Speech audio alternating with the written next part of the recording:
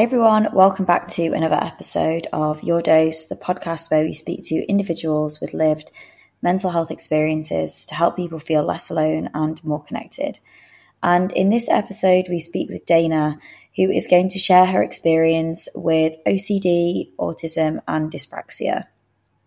Dana discusses her crisis, diagnosis, and the highs and lows of living with these conditions.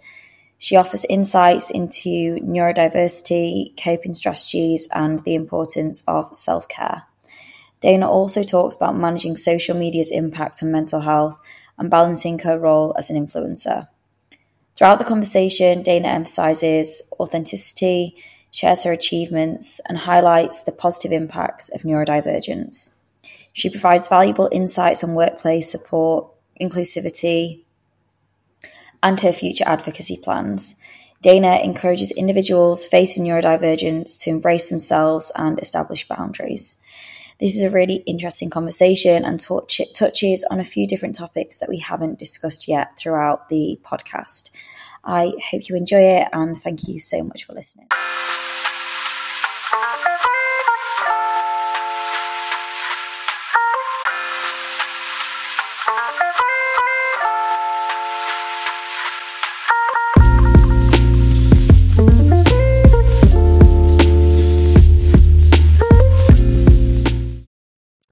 Hi Dana, welcome to the Your Dose podcast. Thank you for being here. Hi. How are you? I'm good. How are you? Yeah, I'm good, thank you. Not sure about these dark nights, to be honest. I feel like it's all of a sudden just winter. Yeah, I mean, before we hit record, we had to just suddenly go and try and find a way to light up my face because... Yeah, literally. But the lighting's amazing now. You look great. Whereabouts are you based, Dana? So I live in Dorset, but I'm originally from Lancashire, so kind of a northern girl in the south. Nice. And do you like living in Dorset? Yeah, I do. It's well, not today, but it's quite sunny, like as a place, so that's good. And it's close to the coast, which is a good grounding space, so. Yeah. And do you live with friends, on your own, parents? Yeah, so I live with my fiance, my partner. Nice. I don't know Yeah. why I missed that one out of all of them as well. It's all right. It would be a partner. Yeah, that's fine. And just I always love to like learn a little bit more about the guest before we go into things. What is it that you're doing for work at the moment outside of what we will go into, which obviously, you know, a bit of an influencer on TikTok and Instagram, but what else do you do? So I work full time with a marketing agency called Purple Goat, which is an inclusive marketing agency. So I work as a strategist, and we work with brands to kind of build inclusion from the inside out and get disabled representation into the mainstream. The whole idea is to kind of just make sure that when anybody sees an ad by any brand, they can see themselves reflected in it. And we like to kind of build confidence with brands and bigger companies to make them engage with disability, but also be confident doing it. So That's really cool. And was that, did you apply for that job before you started your influencer world? Like, did you maybe get headhunted for it? No, so basically what happened was I was an influencer first, and then I worked with the agency as an influencer on a campaign, and then I saw a job that came up, and I wasn't particularly like looking for a job, like I was quite content in my activism and the other bits I was doing, but Purple Goat, like it was the agency that led me to it, so I applied for the role, and it's been great. It's been a bit like a Hannah Montana moment because often, like being on both sides of the spectrum, if that makes sense, like in the agency life, recruiting influencers, And and then also being an influencer. Yeah. I mean, I really want to get into like the mental health side of it, and this isn't so. Really, I'm going off a little bit on a tangent with this, but genuinely intrigued and being a little bit nosy. But what's it like being an influencer? It's great. Like in terms of the community aspect, so the community you build and kind of the connections you make is great. I think when you're part of a marginalized group and you put yourself out on social, you get a lot more hate, and the platforms don't necessarily do a lot to protect or support marginalized groups on social media, whether that be LGBTQ plus or the Black community. Like Yes. there is a massive gap in terms of support, and being a disabled person, I make content that opens myself up to a lot of criticism from people that are uneducated or just want to be mean for the sake of being mean, and those people do exist. So it's it's great in terms of, like I said, the connectiveness of it, but there is a wider conversation to be had around protecting marginalized creators on social, because there isn't enough protection at the moment. So initially I really struggled with the hate comments, because I get thousands a day, but as time's gone on, I've just learnt ways of managing it, which is basically not looking at my comments. Yeah, So I mean, what else can you do realistically? You're a human being, and it will get to you. As much as um, being an influencer and having all the amazing support and community, and that feels amazing, it's still not going to take away from the fact that you're receiving hateful, mhm, abusive comments. yeah, And a lot of people will know who are listening to this about what happened on my TikTok account, and it's such a shame. And I mhm, know that when I went to report people with a clearly very abusive comment, TikTok just ignored it and said it wasn't abuse. I'm like, how is that not an abusive comment? mhm, And they still then are then using their platform to mhm. probably comment on more TikTok videos and Yeah, I just mean, feel more TikTok in abused. particular, it's like if they don't use a swear word, then it won't get flagged. Um, which is, there's many ways to say hateful and Uh, discriminatory things. Absolutely. Well, thank you for giving us a little bit of an insight on the influencer world, Yeah. and also highlighting the bad side to it as well, because that's often um, misunderstood, and I don't think people really see it for. Obviously, it's an amazing it's an amazing lifestyle, but Mhm. there is obviously huge downfalls as well. But good on you for keeping going and keeping putting your voice out there, which is what we want to talk about a little bit today. Mhm. So, um, could you give just a little bit of a brief overview of what exactly it is that you struggle with? Because Mhm. there's a few different things, isn't there? Mhm. Yeah, so I mean, I would be kidding myself if I didn't say that like my disabilities and neurodiversities are linked to my mental health. Obviously, being autistic people are more likely to experience mental health Yeah. conditions, just as the way we're living and navigating in the world. And a part of that, like kind of comorbidity, is my OCD, or obsessive compulsive disorder, which is actually, I was diagnosed first before autism, and actually Wow, got that's diagnosed with interesting. autism through the OCD. Yeah. So, what were you originally presenting? Like, what were the presenting symptoms, issues for you to be diagnosed with OCD, and what sort of age were you at the time? So I think it hit a peak during the COVID-19 pandemic. But actually, looking back, I've had kind of traits of OCD or OCD presenting for a long time, but I Mm. wouldn't have even connected it to being OCD. But during the pandemic, I got a thought that I'd had before that was basically about thinking when I was a child, I'd kissed a friend, and I got obsessed in my brain about whether it was consensual or not. So when I was like 5, I like kissed my best friend, and I kind of went into this whole rabbit hole of like asking her if that was okay. And she was like, yeah, like you're being silly, like kids do that. And I just went round in a loop. Like I couldn't let it go. I kept thinking that I was some kind of horrible person. Um, and I would like stare at pictures for hours trying to like remember it in full detail. And it didn't matter how many times I went back to this friend who's still a really good friend to this day and said like, "Oh my god, was that consensual?"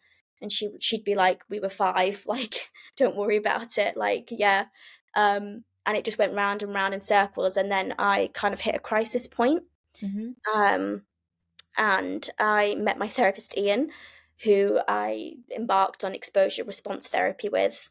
I obviously had other things as well, but that was the main driver for me to get the diagnosis and the support, because it's what put me into crisis. So I worked with Ian, and about halfway through the process, he was like, the way you're engaging with therapy for me presents as someone that is on the spectrum.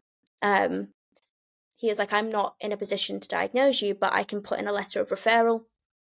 I got that letter of referral, and then there was a waiting list of 5 years, which I just couldn't cope with. And Ian said, like, looking at your past history with mental health and kind of what you've been through, like, I would suggest that you need the diagnosis quicker. So I paid privately, which was very fortunate of what I was able to do, and I got my diagnosis. So those two kind of things have kind of interlinked, really. It took me being in crisis with OCD to get the diagnosis of being autistic. Interesting. So the first question I have for you, if you don't mind covering it, is what exactly did crisis look like for you? So crisis looked like oh, there is my dog. Sorry. We love a dog on the podcast. Yeah. Crisis for me looked like using the. I might have to take that squeaky toy off her in a minute, but we'll see how we get. I'm keeping this in, by the way. Okay, that's okay. You can do that. It's all human, Crisis for me looked like waking up with the same thought that I'd gone to sleep with, checking if it was still there. It kind of being an all-consuming part of just being in a constant state of anxiety and distress, and using the crisis line a lot. And I kind of felt, because I didn't know it was OCD at the time, I just convinced myself it wasn't mental health. It was just me being a terrible person, being awful, having these intrusive thoughts and imagery that I just couldn't get rid of. And it kind of got to a point where I was messaging the crisis team that I had, that was basically about ending my own life. Like, if we're going to be candid here, that's what it led to. And then shortly after, one particularly bad night was when I was pushed through the system quite quickly to get some support. Thank you for sharing that, by the way.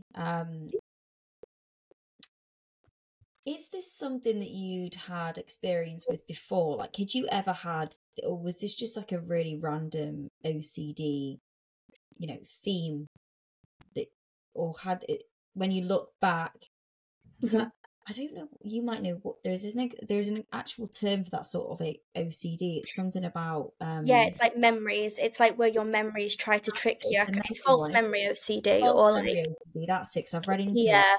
Yeah. So had you had false memory OCD before? Was this just like the first time it had ever happened? You know what? Actually, from reflecting in therapy, the same thought I had about this kiss with a friend, which I literally remember talking to everyone in my life at the time, because I would look for reassurance everywhere.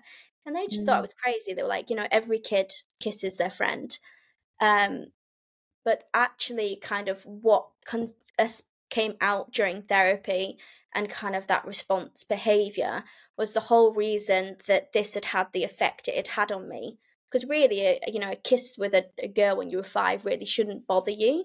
When I'd got older, I'd engaged in the church, and when I first started showing signs of OCD, and I was kind of speaking about it, someone basically told me, who was in my church group, that it was the devil.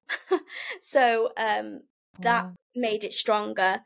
And although I had this theme, I also had themes of religion in there as well, about praying and cancelling out bad thoughts by saying God. And like, I would literally be up all night being like, my brain would be like, you love the devil, and I would have to insert and be like, God, God, God, like over and over again. So that had actually been in my life for a long time. Like, I'd lost a lot of sleepless nights about that, but because I couldn't pinpoint what it was, and it was being manipulated by the church group I was in to being a battle of faith, when actually it was just OCD, and there was no devil in my head. It had been there before, and And in terms of like that particular thought that triggered that kind of crisis moment, I'd actually realized that I'd had that thought before, but because I wasn't in like the depths of OCD, like I was able to rationalize it away. Right. And obviously, like OCD, like when you're in the clutches of it, it is not rational. It Not is at just all. like fear. It's a really weird state to explain to people because I have to constantly say like it's not rational. Like my thing to do with numbers and even numbers, good and bad numbers, religion, all those kind of things. It's not rational, but it causes that kind of emotional response, and you can't lie to your OCD. It's just there, like it knows what gets you when you think of something and it knows what doesn't. So yeah, I think it had been presenting long before I was kind of in crisis. It was building, like the Yeah. cycle. Yeah. And I mean, I have health anxiety, which is now apparently a subtype of OCD, and Mm. I can completely understand that rational side of it, because it's only when you come out of it and you've stopped thinking about whatever it is that's irrational, you're like, that was so irrational. But at Mhm. the time, it feels so real. There's nothing that anybody can tell you to make you Mhm. believe that that is not true. Yeah. And it's almost when someone tells you it isn't true, it only feeds it even more. So you were probably getting the response from people with a reassurance seeking of, oh yeah, you were 5. Why would that even matter? But that's actually not the response that you're looking for, and that just Yeah. then feeds into this cycle. Yeah. Um, so going back a little bit, because you mentioned in therapy that your therapist at the time said that you were presenting as autistic. Mhm. What exactly were you doing in therapy that made him Mhm. believe that? So I think there's a misconception around it. Well, I'm going to call it a misconception. There's a kind of a cultural stereotype around autism that it's that autistic people think very linear, which Yeah. is can be true, but it can also, like OCD, is a mobility of autism. Um, it can also be to our detriment. So, like for me, um, I would, when he would try and kind of engage me in kind of that exposure response therapy, which for people who don't know, is basically purposely putting yourself in that state but not doing the compulsion. So you having to sit in the discomfort to basically teach your brain and your body that this Yeah. is not something to be in flight or fight about. Mm. So it can be very overwhelming and very scary, and it's a lot of work.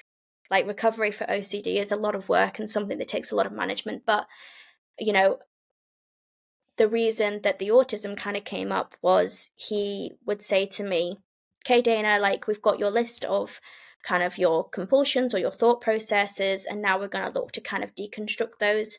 And it would be things like, I want you to put your mug down once, and just do it once and sit in that discomfort of it not being an even number and know that nothing bad's going to happen. And for me, I would be like, well, all the times that I've done it in the past, nothing bad has happened. And he couldn't let me to let go of that. As in, like, tapping the mug, he doesn't know that it didn't work.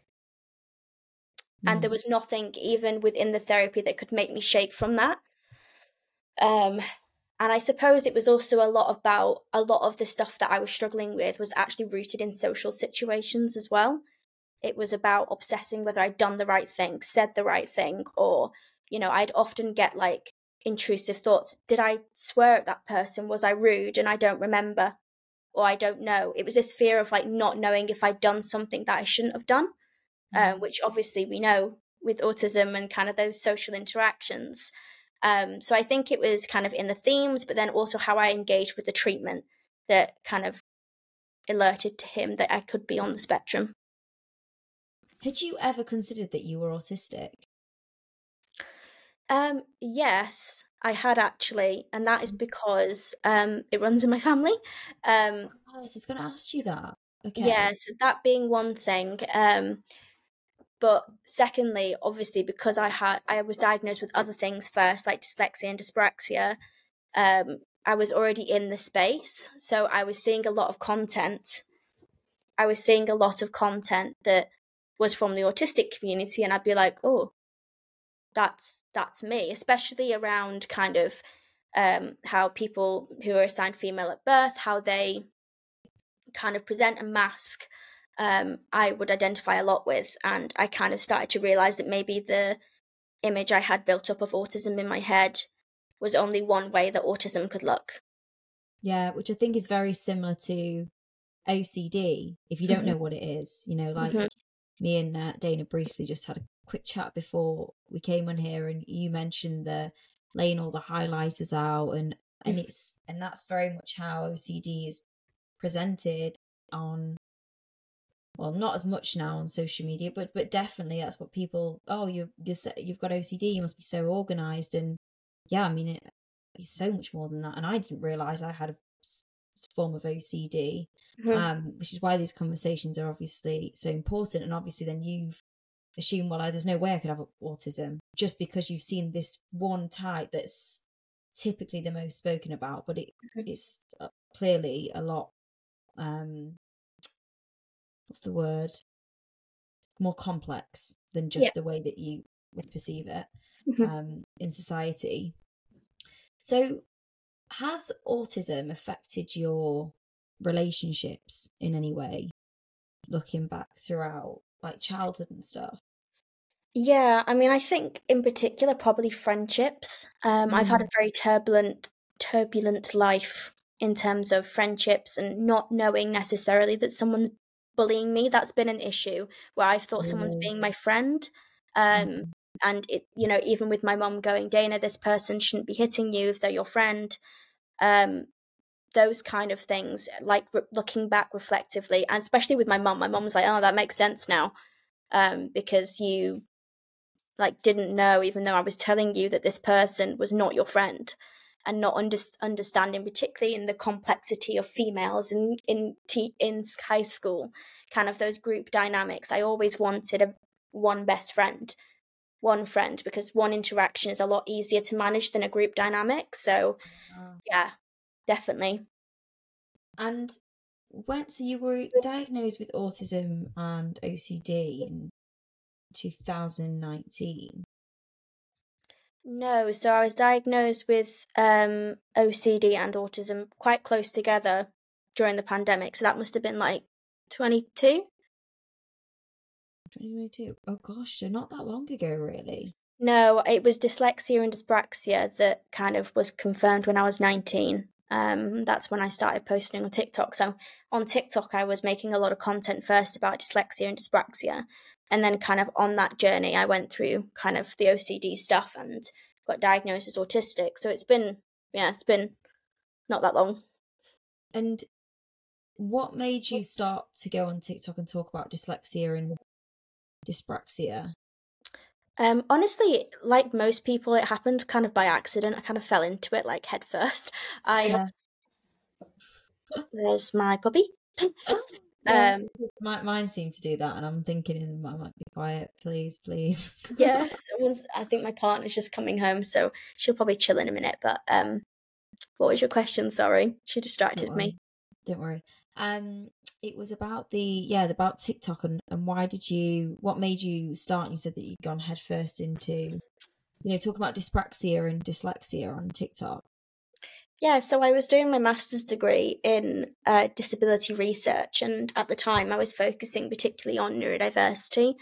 And just through that, because I was studying at home, that was all kind of wrapped up in the OCD crisis. I actually also, just to point out that a lot of people who, you see a lot of narratives on social media about people who kind of may not be able to function in terms of like in their home life or like at school or at work. I had the opposite. So I became hyper fixated on my academic studies. I couldn't function anywhere else, but I actually would end up studying way into the night because it was the only thing that I could use as a distraction. So I think it's also important to note that sometimes mental health can look like that too. Like crisis can look like really important to point out. And it's almost it's very much in line with when you see videos of people who are depressed, and there was a really good advert that they did. I don't know if it was Notts County Football Club. Anyway, a football club did it.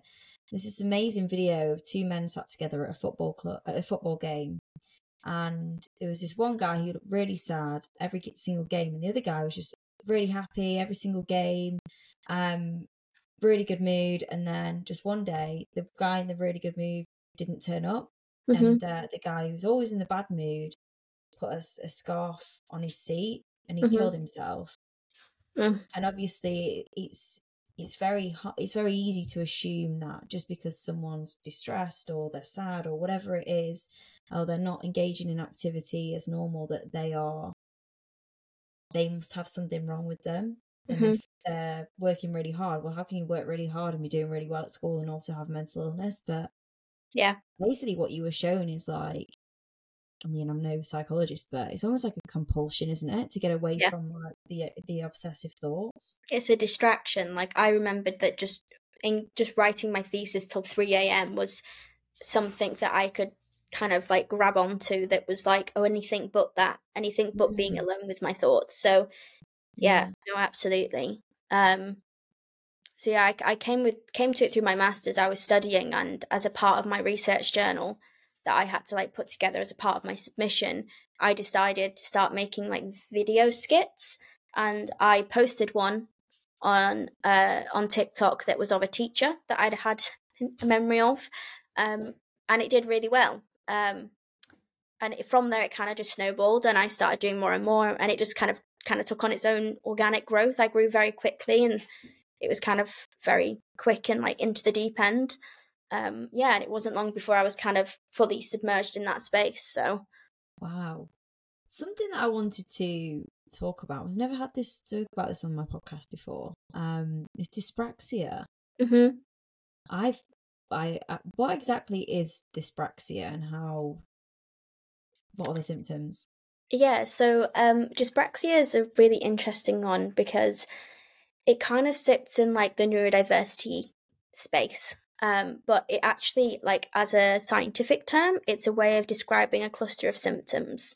And it's basically a coordination disability or difficulty. So it's where the connections in your brain are either delayed or slowed down into doing something. So kind of that kind of thought to body movement, but it can also affect a lot of other things, like the way your brain, from brain to mouth, to how you speak, your memory, and there's a lot of reasons why and how, and no one's quite pinpointed as to why it occurs. So I was diagnosed with dyspraxia shortly after having meningitis during my developmental years as a child. So we don't fully know if it's to do with that or if it's something that was always there. Research is very much ongoing, and it's a conversation that will probably continue for a long time. But yeah, dyspraxia, or it used to be known as like developmental coordination disorder, it's kind of that mind to body movement is a very simple way of kind of explaining it, but mind to anything basically is how I say. So if I'm speaking, if I'm trying to remember something, it's kind of like delayed process. So it's typically for you, it's speaking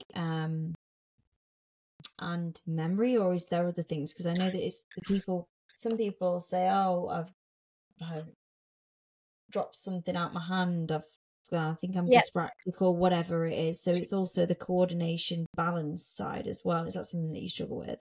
Yeah, I would actually say the coordination side is probably that, and the memory is probably the most significant thing for me. So I hate to use this word because it doesn't quite adequately put together what the dyspraxic experience is, but clumsiness, or like, kind of pouring a cup of tea, but like missing the cup, or like memory, like I'll put something in the oven, forget that it's hot, and go and grab the pan straight out. Things like that. So yeah, I mean, it looks different for everybody in terms of like how it presents, but yeah, for me, it's definitely the coordination, and then the memory is something that I struggle with significantly. And how do you manage that on a daily basis? Well, I've kind of built a life that's quite accessible to me. So obviously I work from home. PIP is another great thing that supports me. Personal independence payment, even though it's an absolute horrible process to go through, it has kind of changed how I can like cook and feed myself and do all these other things. Also, my partner does a lot of things for me that kind of will support me in that. So it's one of those things, I've never not had it, so it's kind of become instinctual. But I think that transition into adulthood was quite difficult initially. That kind of all the things you have to remember, like every month without fail, I'm forgetting to order my medication for my OCD. Like it's always like I've forgotten to order it. I need it today. But that it's just like inevitable to my makeup. It doesn't matter what reminders I set. So yeah, it's kind of just an ever evolving process, to be honest, of management, different things. So then asking you another question, because I know we've not really touched on this, and we're obviously here to talk more about the mental health side of it, but because this is something that I haven't really discussed on the podcast, I do think it's worth just touching on. And I wanted to ask you this question anyway, because I don't think a lot of people will know about it, what it actually means. So you've mentioned the word neurodivergent and neurodivergence a lot. Yeah.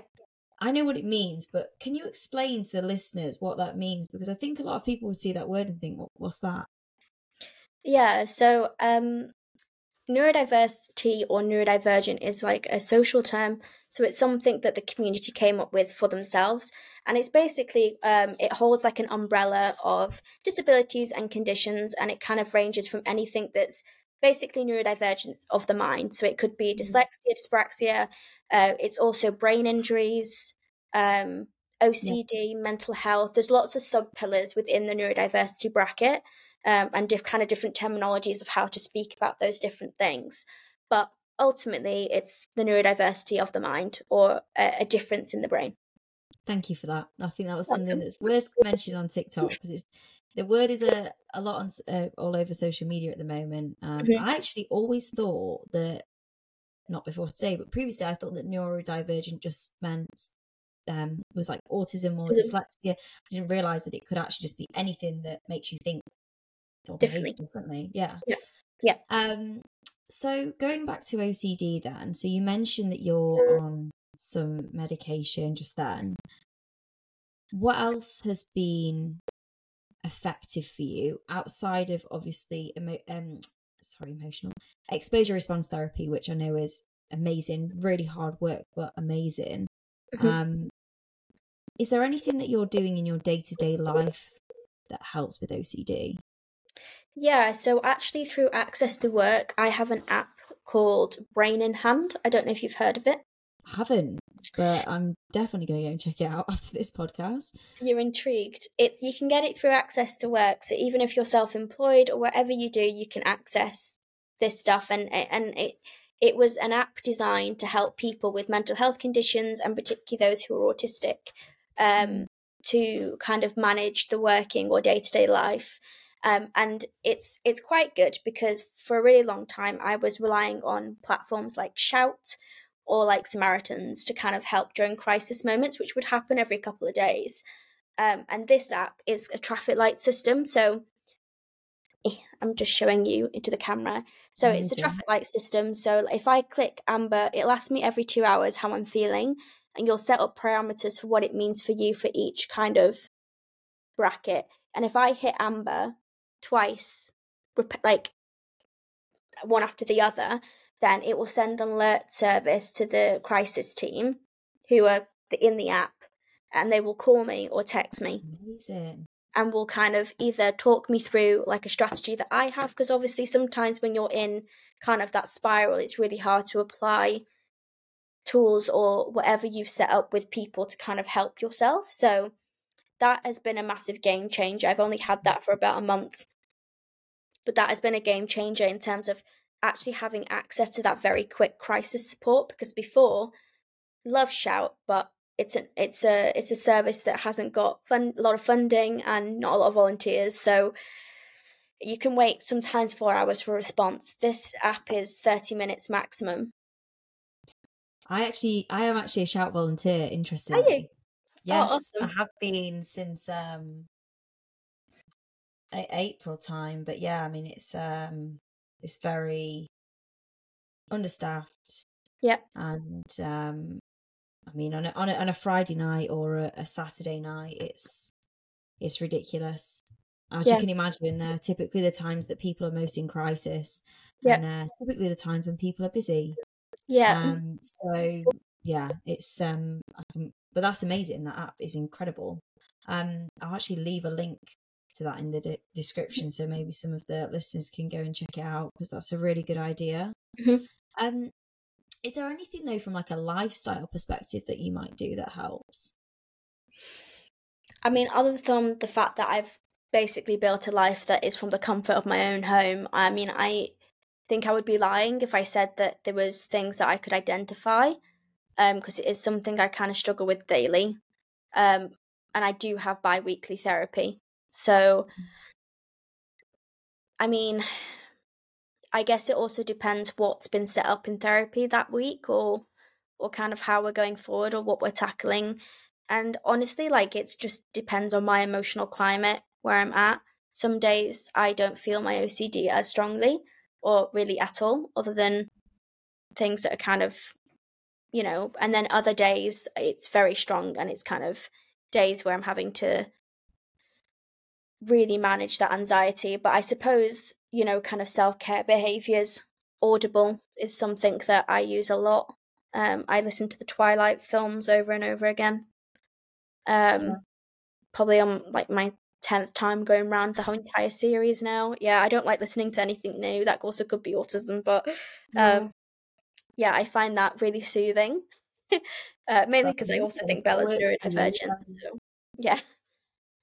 So you have a partner, a Yeah. fiance, Yeah. partner, fiance. It's all right. How? So if there's anybody listening now who has maybe a friend or a partner, or a daughter or whatever it is, or a son that's maybe neurodivergent, specifically autism or OCD, Mhm. what is your advice for how they can best care for that person as somebody who has a partner who is supporting you in that way? I think to understand what it looks like for them. Mm. So obviously understanding the disabilities in general, doing research about what it is, what it can look like, but also kind of engaging with the person if you can, to find out what their OCD looks like, what their triggers are, what has happened in therapy that week. So like my partner, for example, knows not to give me reassurance, Yeah. because I can be quite manipulative about getting it. It's a compulsion that is very strong of mine. And right from the get-go, my therapist was like, tell your partner that when you're asking these kind of questions, you're looking for this reassurance. And it can be very shrouded. But he understands that's nuanced to my OCD experience. So my advice would be to figure out what it looks like for them, and how you can support them in a way that makes sense. Yeah, amazing advice. And in terms of triggers, Mhm. I know it's hard, isn't it, to pinpoint. I'm still kind of trying to figure out what my triggers are, but Mm. is there anything specifically that would trigger OCD thoughts, or some sort of crisis? It used to be when I was kind of really quite unwell with it. I mean, something that I have to. I'm kind of like living my life now. I wasn't living when I was in crisis. I would say that any kind of crime show, any kind Really? of news, yeah, the news, yeah, it was just, or any film about kind of the devil, or anything that was The Right. Conjuring, any kind of advert like that would send me into absolute meltdown. Um, and also on social media, if I saw, because I think often on social media you can randomly come across some really deep content that you're like, I would be scrolling and then all of a sudden it would be somebody's like abuse story. And just to go back to what we were talking about before in terms of my OCD themes, the reason that they were so strong is because I am someone that has survived grooming. So like for me, it's all very interlinked. Wow. So yeah, anything that kind of comes into my space that is not that I've got control over, Now it looks a little bit more subtle, I think. My OCD can look very. It can build over like a couple of days or times. Someone can say something to me, or I can get that thought when I come out of a meeting that's like, did I swear at that person? Did I say that? Yeah. Did I say that? Did I say something really offensive that I don't believe in? You know, I remember when I was doing a children's show, I was like acting in a children's show, and I came out and I thought to myself, did I say a racial slur? Which is not something that I would ever, do or say or have ever even thought about, And I became obsessed that I'd said something in this speech that I said to the children, that I'd said something racially offensive. So it looks different, and I suppose it depends what's happening in my life, but kind of social media is a big one, which is ironic given my job. I was just about to say, I mean, one of my questions, which would probably follow on quite nicely from the question that I'll ask you now, based on what you just said, was around social media. Obviously, you're dealing with autism and OCD, plus having a full-time job, plus being an influencer and advocating as an influencer, and dealing with hate and everything else, and obviously all this potentially seeing something on social media which could affect you. So, I mean, number one, how do you deal with that from a work-life balance perspective, and not burning yourself out? And how do you control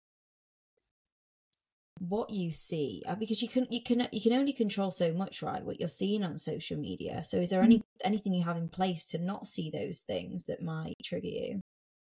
Yes. So one of the main things is the social media that I actually engage with, particularly at night, because like a lot of people, that's my trigger point. That's my very vulnerable point, is I will specifically search something to watch. So it'll be like satisfying videos, slime, or like something like that. I don't, after a certain time, I don't just engage with like the TikTok algorithm, because it's like Cowboys Land. You never know what you're going to get. I'm very specific about what I'll search, whether it's arts and crafts series or like scrapbooking. That's something that helps me. And then in terms of kind of the wider conversation, is I've taken all the pressure off myself in terms of social media. Like I am an influencer because it kind of comes with the fact I've worked with brands, but I'm also still disabled, neurodivergent, and have mental health conditions. So I don't make post 10 times a day or make stories about my life, or if you're ever on my Instagram, I'm very intentional about what I post. I don't really post things that are in my everyday day-to life, because that would just be something else that I have to kind of manage and do, and I have fallen into the trap of trying to keep up with that, and that's a surefire way to make me quite unwell quite quick. It's just not the kind of content style that I like to do.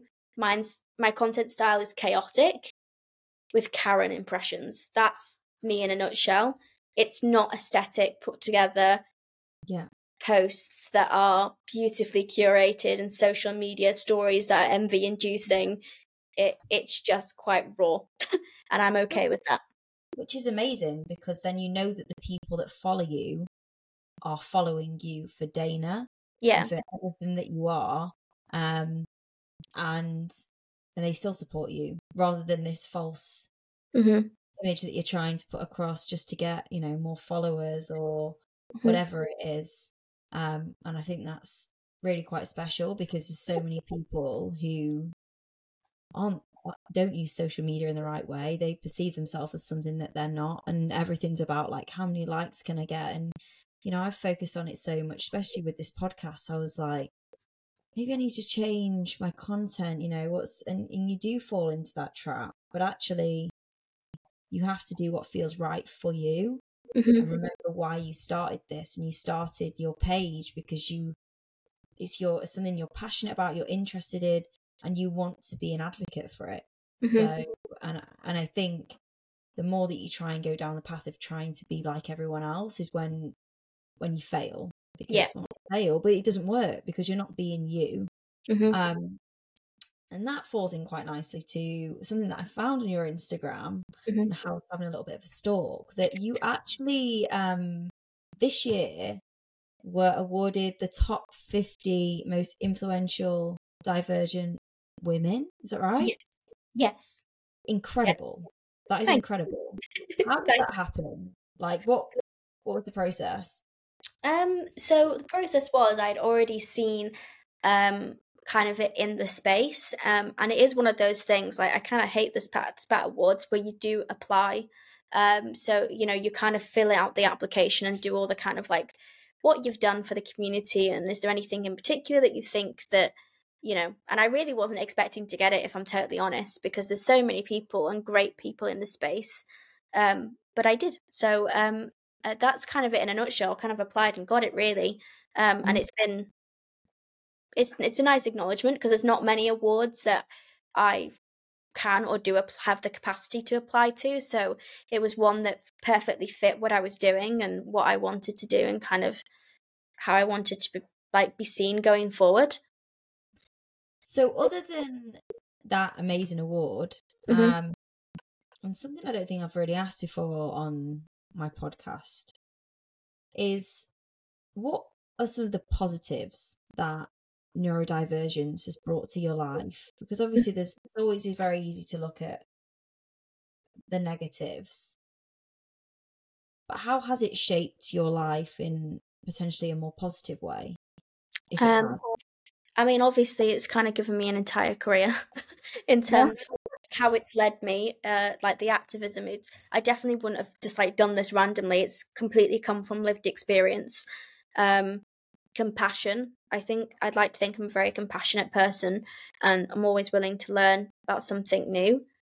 And I think it's given me a certain level of inquisitiveness in terms of understanding other people's experiences and their lived experiences of life, and how it's kind of shaped, and kind of also looking at the bigger picture, because I'm somebody that from my masters knows that behind stats and statistics are real people. And I think it's important that people connect those dots and understand the cultural nuances that happen to someone's experience, or how they've kind of ended up where they are. So yeah, I mean, also the community, I think, especially being on social media, and being neurodivergent, it's given me an access to a network of incredible people that are doing great things. So yeah. And have you made any friends directly through your community? Oh Like that yeah, you've loads. met in real life, or is it Yeah. mainly? No, loads. Yeah, there's so many creators that I kind of have come up in the space with. Like, there's a creator called Ruby of My Eye. That's her app, and her name's Ruby, and she's an autistic blogger. Um, and I've become really good friends with them. There's business owners as well. There's a neurodivergent led run business called Socolo, which I've done a lot of work with. I did my planner with them, and they make dyslexia friendly stationery. There's so many people that I could say, and it's just a very supportive space in terms of kind of supporting what everybody's doing So or what's your trying to do planner? for the community. Huh? What's your planner? Oh, my planner. Yeah, so I designed a planner I think it might have been a year and a half ago now, in collaboration with Chantel, who runs Socolo. And it's a neurodivergent friendly planner. I'll send you the link afterwards. It's Yeah, please do, and I'll share it in the description so the listeners can have a look. yeah, it's kind of all inclusive. So it's got different. We kind of I tried to think of everything that somebody would need. It's also got a lot of kind of advice articles from me in it about applying for access to work or personal independence payment. Just kind of trying to demystify access to disability support. So cool.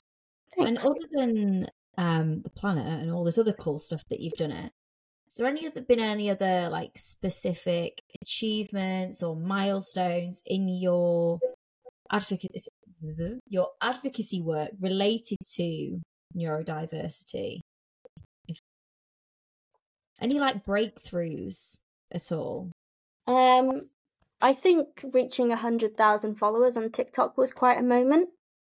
That's amazing. How did that Yeah, feel to know there's 100,000 real. people who want to listen and watch your videos, and you're having that because I think it's more than just that. It's the fact that you're having an impact Mm-hmm. on 100,000 people's lives that they want to, listen and watch you, which is just incredible. No, that was an incredible moment. I mean, I think there's something about 100,000 as well that's quite mind-boggling, in terms of like they're people, real people that are engaging with my content. In terms of other bits, I mean, there has been a couple of ads that I've worked on that I've been like, I worked with the Hidden Disability Store, the Sunflower Lanyard Scheme, who I do a lot of work with now. And that was quite surreal. I mean, it's now weird because I'm like really close friends to them, so it's a bit different. But initially, I remember being like, "Wow, this is a system that I've used pretty much since I've been in crisis to manage my everyday life, and now they're actually responding to me to actually make content with them." So that's quite insane. And then also getting my job at Purple Goat, that became possible through the activism that I'd done and kind of how I'd built up that knowledge. I'd like to think there's something bigger coming in a year, but I can't say. Oh, well, I'll be watching the space. Yeah, I hate being that person. Oh, you are that person, though. You can be that person now. It's like a celebrity. Like, we're all just sat here waiting for you to announce the news. Thanks. But something that I wanted to ask you, which I thought might be quite interesting, is around whether it be society or the workplace, whichever one you think would be, more about in terms of discussing. How can either of those better support individuals with neurodivergence? So in the workplace, my advice is to hire Purple Goat to train your staff internally about disability and neurodiversity inclusion. It all starts with confidence and understanding your employees first and understanding what's available and demystifying that whole experience process. So it would be to work with disabled people and neurodivergent people to build inclusion. If you've not got them in on the conversation, it's not going to work. So that's my advice for workplaces. And then in terms of society, it would be to understand, quite similar to what I said about OCD, is to understand the people in your life and how it kind of fits into them and how they experience it, because it will look different for everybody. Even people with the same disability, condition, neurodiversity, it will look different. So kind of understanding and taking care of the people in your life. And then also just kind of educating and upskilling yourself about hidden disability in general and neurodiversity, knowing that, 80% of disabilities are non-visible.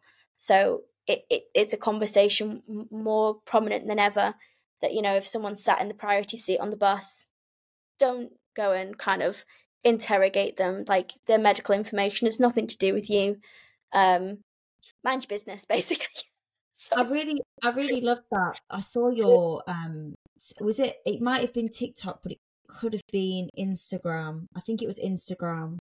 And you did a really great reel about that exact thing. You sat on, I don't know if you were actually sat on the bus or you're pretending to be sat on the bus.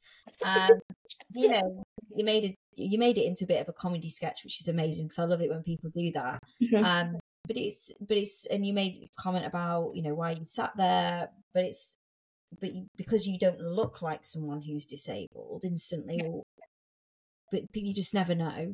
Yeah. And so that's really important to point out.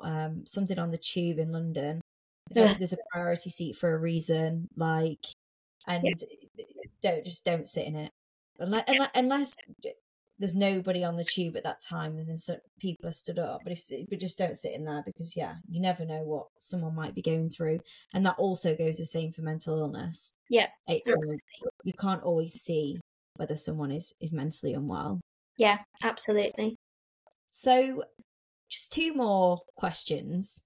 So what are obviously you're clearly working on something quite exciting, but is there anything particular that you can share moving forward for you and your advocacy work?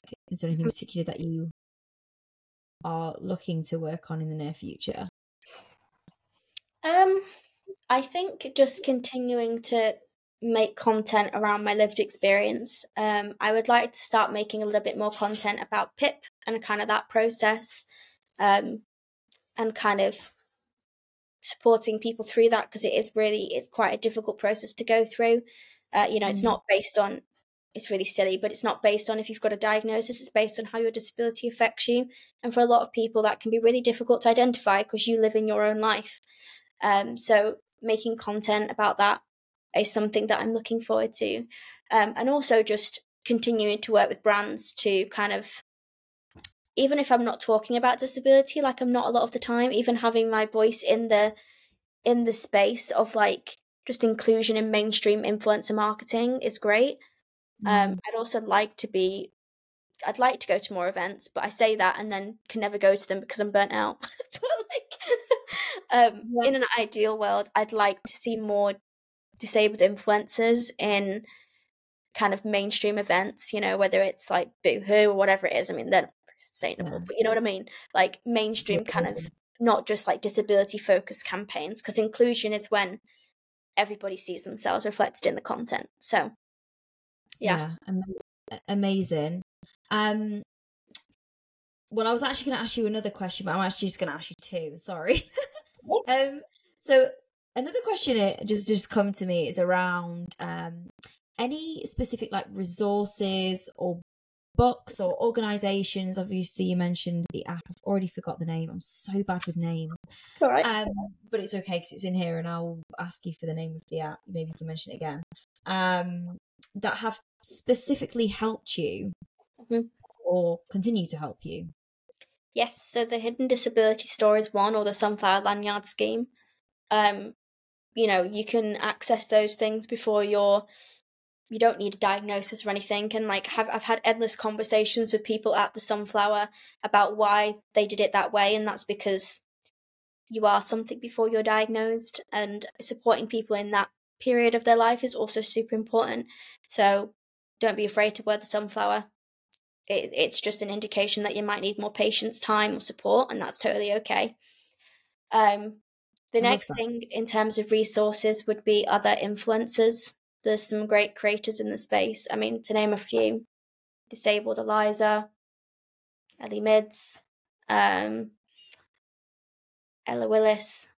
There's quite a lot in terms of, social media has been great for that. Like you can pretty much find what most of the things you want, but also being a conscious watcher of who you're engaging with, making sure the perspectives are diverse and all those kind of things. There's also a lot of community-based support in terms of, obviously there's access to work, that's the government, but it's worth noting that access to work is something that you should absolutely be engaging with if you can. PIP is daunting, but PIP. And also just utilising what's available to you in terms of, a lot of the time you're having to be your own advocate, even in medical spaces, and to kind of not lose hope in that process. So I think I covered everything. I'm sure there's like so many more. Also finding charities specific to your disability or neurodiversity I found super helpful. What is it about the charities that you find helpful? I mean, I think we've got to be careful when we're talking about charities, because there is kind of a slight issue in terms of like charitable models with disability. But there are also some great charities doing work, and I suppose I'd like to broaden what I mean by charities. I also just mean anyone that's doing work in the kind of space of support. So this can look like your podcast, for example, like engaging in things like that, or just community spaces that are built for specific purposes or reasons, and just bring the community together to have discussions, even if it's an influencer's comment section. That's what I kind of mean. I didn't quite mean charities in terms of like donate a $5 to save a disabled child. That's not what I want to do, But, also things like Shout. Obviously, I've just spoken a lot about it. I use them a lot, or I did before this app. But that's everything. Amazing. Well, lots of resources there, so thank you. I love the Sunflower one. I've never heard of that before, and I think that's such a lovely idea. Yeah, well, you do and research it. Yeah, I will, because you always hear about children at school, if they've maybe struggling with autism or something, and teachers know if they're wearing a green top that they're not feeling good today, or whatever it is, or if they're wearing a yellow top, maybe that is a thing, isn't it? I don't know, I've never heard of that, but it sounds like it's something that would It's something I'm saying that happens. So the fact that you've got the sunflower to represent somebody who's maybe struggling a little bit from that perspective, I think is really good. So the final question is, if you could give one piece of advice to an individual who is listening, who might be struggling with neurodivergence, specifically autism or OCD, dyslexia, dyspraxia, whatever it is that we've discussed today, what would that one piece of advice be? It would be to take up space. And I mean that in terms of being vocal about what you need, your boundaries, what you can do and what you can't do, and knowing that it's okay. It took me a really long time to realise that I could do that, and not just push myself to oblivion for other purposes or other things. If you can't access something, or it's going to have a detrimental effect further down the line, then flag it. We were talking before we came on the call that this was actually meant to happen last week, but I just wasn't in a capacity to do that.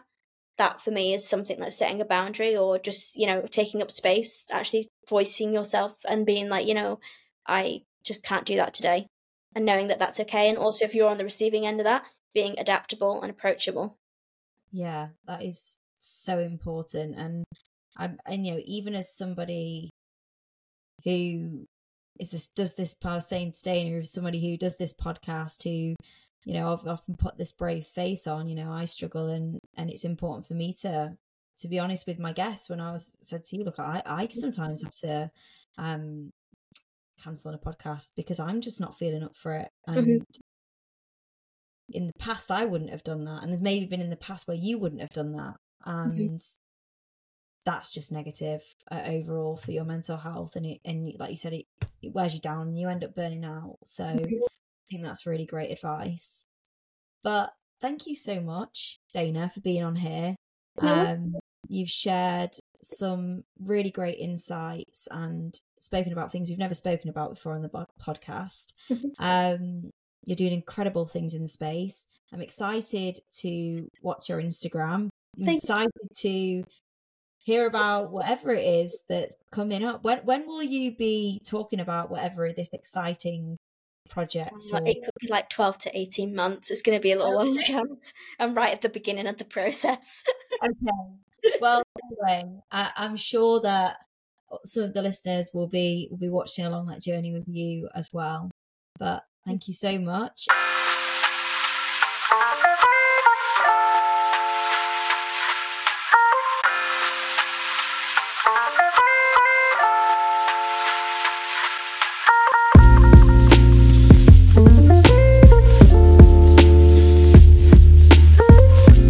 Thank you so much for listening to the episode today. I hope this episode has resonated with you and offered insights, comfort, and most importantly, the knowledge that you are not alone.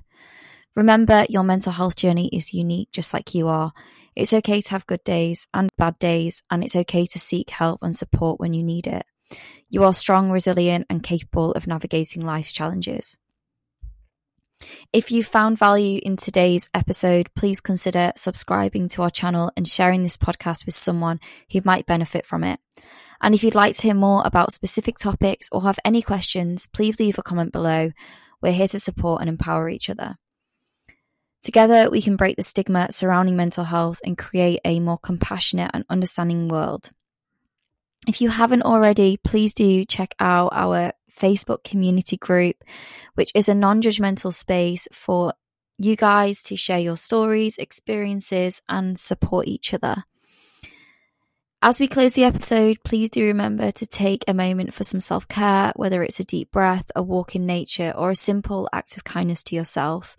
Remember to nurture your mental well-being after these conversations. Thank you so much for being part of our community.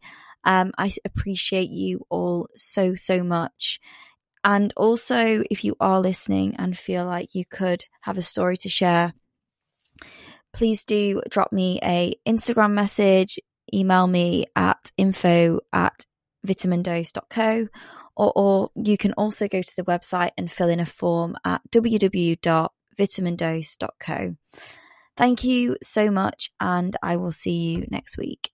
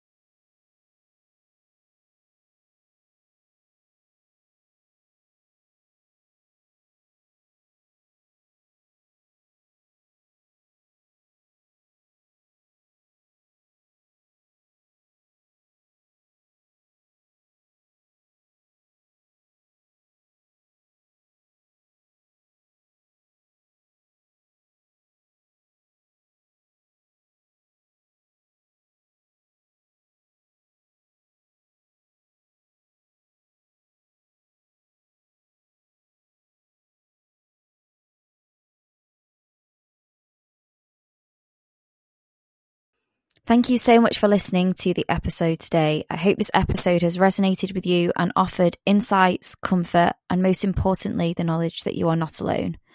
Remember, your mental health journey is unique just like you are.